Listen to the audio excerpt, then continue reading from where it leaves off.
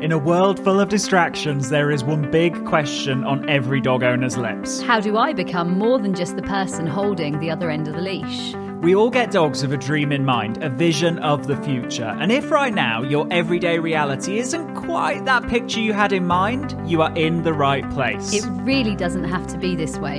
You absolutely can and will be more to your dog than just the person who gets in between them and the world. The key is you need to be more sexy. More sexy than the neighbourhood cat. More sexy than the jogger in the park. More sexy than that half-eaten hamburger they just found on the floor. And yes, even more sexy than the dog across the road. I'm Tom. And I'm Lauren. Together we're Absolute Dogs. And you're listening to the Sexier Than a Squirrel podcast.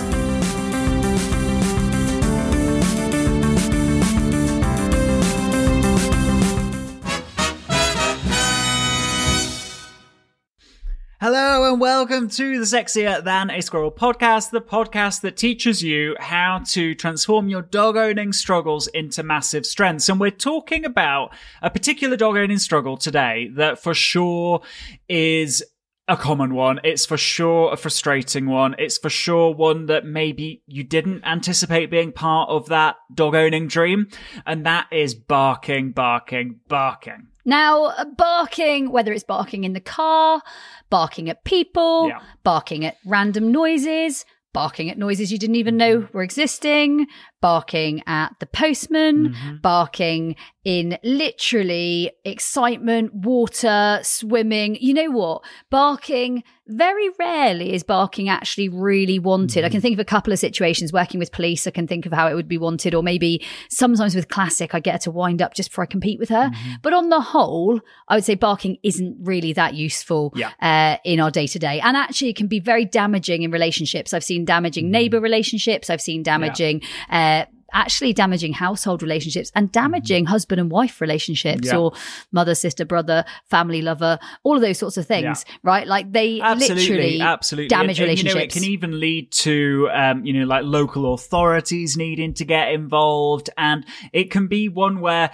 if you find yourself at that point where relationships are damaged, it almost becomes even more urgent. And that urgency can almost create like a bit of, I guess it's almost like inertia, and it's like, oh my goodness, I feel so overwhelmed. I don't know where to start. And it's happening in the meantime, right? And I've had possibly, even just at the training centre, possibly 10, 15 people, Tom, who've had just what you said, which is the local authorities have been involved. Oh my and goodness, local authorities on a weekly basis. If you think about it, like it's crazy. The local authorities, it's almost used, and I think this is something that it's a little bit it's a bit threatening. Like it's such an easy one. And because dog barking is such a non-acceptable thing, I was thinking about it because we actually had a good few years ago now, someone complain about even our dogs, as in on the centre. And if we think about it, actually, it's quite an easy go-to for people, which means for me, I don't ever want it to be something people can come at me with. Yeah, absolutely. It's just not something that they can have. That's the bad side. And then the flip side of that is actually, I really like it when my neighbours don't realise that I have dogs, right? That is or just if I come something. into your house and you'll say, did anyone bark? And I'm like, no. And you're like, yes. Yeah, like it's a win, isn't it? If you can almost, you can flip it, and it's like we can gamify it to mean how cool would it be if nobody even could realise that we had dogs because they don't hear a bark. It is often a win if we have a training session where, I don't know, someone interrupted it and the dog didn't notice. Yeah. Like those are big wins. And so, yes, we can challenge it in a different way because actually society doesn't approve of dog barking. And I think it's worth saying that. And I think also society can use it as a very quick sort of problem, and it can be sort of slapped on you as a label, noisy neighbour or all of those things. So what can we do about it? Yeah, so I guess the first thing that I think is really useful in this situation is actually, let's find out where we're at, right? Let's do a bit of a barking diary, because then what we can do is if we log every time our dogs bark throughout the day, and maybe with that, what event triggered it, if anything that was obvious to you, what we can start to do is we implement things, is we can start to see progress, because this isn't going to be, we're going to tell you something today that means that tomorrow your dog never barks again. That's, not realistic when there's a level of rehearsal that's been happening. Instead, the way that you can track this, and it's important you track it, otherwise it can feel like you're not making progress, is a 10% reduction, then a 20% reduction, then a 50% reduction in how often they bark. And imagine that point that you get to when your dog's barking half as much, or your dog's barking not at all, right? But the point is that there'll be lots of points throughout that where you may have given up because you didn't realize the progress you were making. And this is where having some level of record keeping, even though it sounds really boring, it doesn't need to be stick a piece of paper on the fridge and have, the whole family involved. If the dog barks, you put a little check under that day. And it just allows you to be reinforced for your efforts that are really paying off, but not necessarily your dog's never barking again. And I think the big thing with barking is that the more they rehearse it, the more they do it. The less they rehearse it, the less that they do it. And it keeps going that direction. Yeah. So for me, next tip or next thought or next pattern would be interruption is a really powerful tool. And so for my dogs, if I do catch them barking and I do spot them sort of kicking off, because they do, they're like, what's this? Or what's that? Or, hey, this is happening. I will interrupt it. And my interrupters would be anything like, or hey, you. Come on over this way. Let's stop that. Yeah. Or that is none of your business. Or hilarious. Liza said to me the other day, I asked her if she wanted to do something. She said, absolutely not. And the funniest thing is that's often what I say to the dogs. Absolutely not. Like it's often conversational, but it's very much an interrupter. And I think where we can interrupt, we don't allow barking to be something that is, I suppose, infesting our day, really. It's something that we interrupt. Yeah. And with that, what would be the goal here? What would be the next step? Is often if you find that your dogs are barking, just change the picture somehow, because it's not so much about, it's not so much about trying to punish them. In fact, it's not about punishing them or telling them off in that situation. It's saying, let's limit rehearsal in this moment as much as possible. And that might be, we just move to a different room, or it might be that we change the setup, or it might be that we direct them onto something that is more appropriate, because it tends to be one bark leads to multiple barks in a situation. I've got a really good example of that, Tom. And I was at the stables the other day. Dogs are allowed there, which is really, really nice. And I try not to take advantage of that. But I often take Nifty because she's very young and very aware. And so what I tend to do when I take her is I just pop her in the stable and her and Mango will play for a bit. So I tend to pop them in together. Anyway, a couple of the little Bedlingtons and the Lurcher came in and they were all running around and barking. And then the Dachshund came in and that one was barking too. And everyone was very excited. And so Nifty did a woof woof, because there was a lot of other woofs going on. And what I did was I put my hand over the stable door and I just said, hey, that'll do. Thank you. Like, I'm here. You're fine. Now, interestingly, we then went out and we were going out for a couple of hours. So what I said, the lady that owns the yards was like, no, you can leave them there. They'll be fine. Like, you don't need to worry about them. They are fine. I wouldn't ever leave them in that situation because I know that rehearsal is really important and they are likely to rehearse that in my absence. And so I think it's also considering what will they do in my absence as well as what will they do in my presence. And so the yard is safe, it's well ventilated. Where we were we pop them back in the trucks, and we live in the UK and it's very cold most of the time, and I can leave the hatch and the side bits open and it's very safe at the yard because it's all family owned. And so for me that was my solution. And they go in a much safer environment and a much less choice environment. And so it's also considering what happens in your absence as well as what happens in your presence, because obviously that rehearsal makes up your 24 hours a day. And that, I think, is really important.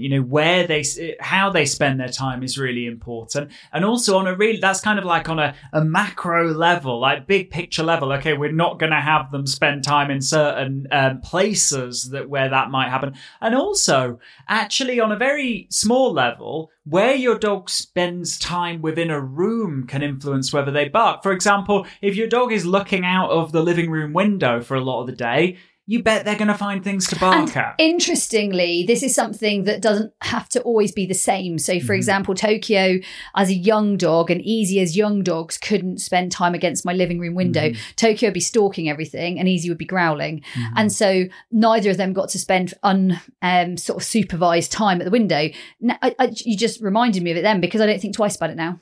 Like they both have access now. It's fine. And that's that's that moment of thinking, what don't I want? I don't want my dog to be barking out of the living room window. Well, what do I want? Maybe them not being near the living room window. And that, that might be a bed. That might be at times, if they're not supervised, they don't have access to Puppy the living pen, room. A crate, a cover, a sheet. Yeah. I think the cool thing is here, Tom, it's funny when we're talking about things like this, I forget how far we've come, and you guys are going to do the same because you're following us, you're with us, you're learning in the same way as us.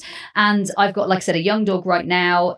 She is a pain in the bum in so many ways, and yet I then look at where someone like Easy is, can be off lead around big events. We obviously do agility, so we compete at very, very big events. There's a lot of dogs there. She's cool around people. She's cool around dogs. She's cool around open space. She's cool being put on lead. She's cool being taken off lead. She's cool at not barking and lunging and doing any of those things. But actually, all of those things were in her choices that she would make as a young dog. And she often would make the wrong one. What we did was we limited rehearsal. And so if barking at the window is something your dog would like to choose, let's not allow them not even a little bit of that opportunity. They're just not allowed the opportunity, right? Yeah, absolutely. So where your dog spends time in the space is going to be really, really important. Now, the next tip is actually thinking about your dog's bucket, okay?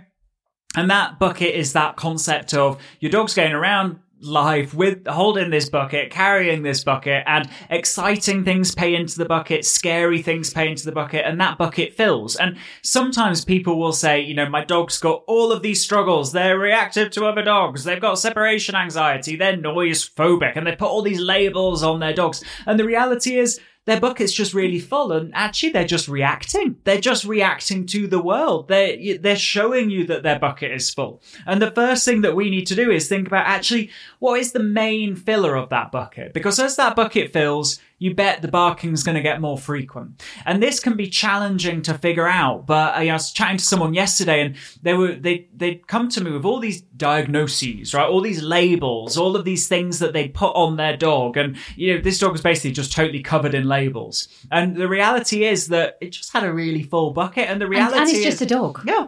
And the reality is that dog, of all those labels, no, it was just a dog that hadn't learned that being left alone was something that was fine, right? Something that was good. And in that moment, the owner kind of, I guess, took a bit of a sigh of relief in that she thought she had all of these things that needed fixing, these diagnoses that needed treating. No, the reality is that her dog's bucket was really full because the dog was constantly worried about being left alone. Every time the owner moved, the dog thought, oh my goodness, does this mean I'm going to be left alone? Every time the owner changed to a different room, oh my goodness, does this mean that I'm going to be left alone? Every time the owner put on, I don't know, a coat or just changed her clothes, guess what the dog was thinking? Am I going to be left home alone? And you work on that, all of a sudden the bucket empties. All of a sudden you realize you didn't have all of these diagnoses. You didn't have all these struggles, these behavior problems. This was dog behavior and your dog actually saying, hey, my bucket's quite full because I'm worried about this particular experience that you keep exposing me to. So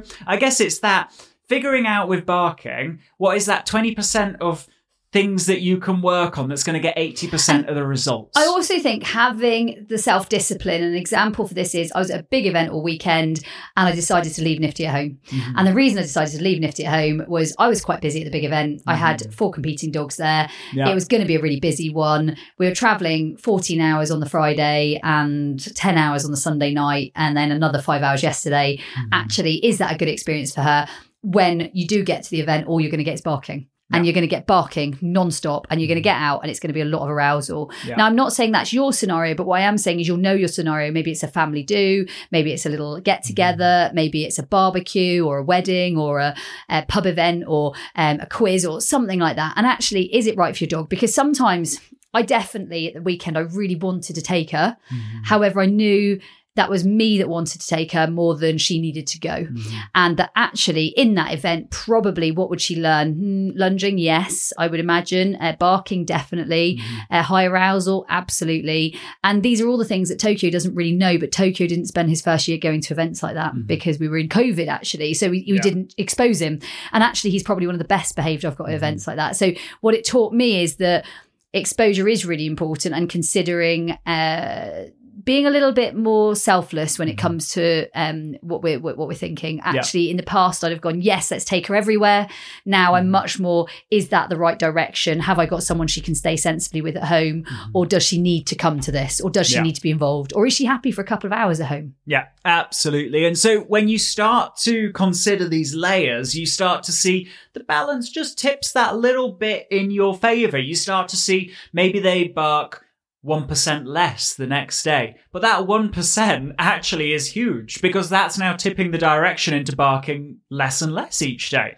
And I think with barking, it's one of those where we easily feel defeated, right? You get this, I don't know, a barking episode, a reactivity episode, and it's like, oh, this isn't working. It isn't, that isn't the goal. We're tipping the balance. We're day by day improving. 1% improvements every day. They add up pretty quickly, actually. But you've got to stick to it. And this is where having the action plan would be really useful. And this is where actually we created the action plan for you. Because what we've done is we've boiled down what would be the key things that you should do. Having trained thousands of dogs all over the world, what are the core consistent things that have taken those dogs from barking, screaming mess to cool, calm and collected and a happy pet. And we've put them into a program, and it's called the Stop Barking Mini Course. Woo! It's brand new. It's just £27. It's sparkling. It's actually sparkling. And the exciting thing is if you're part of the Training Academy, you have it included in your Training Academy membership. And if you're not, all you've got to do is head to absolutedogs.me/stop barking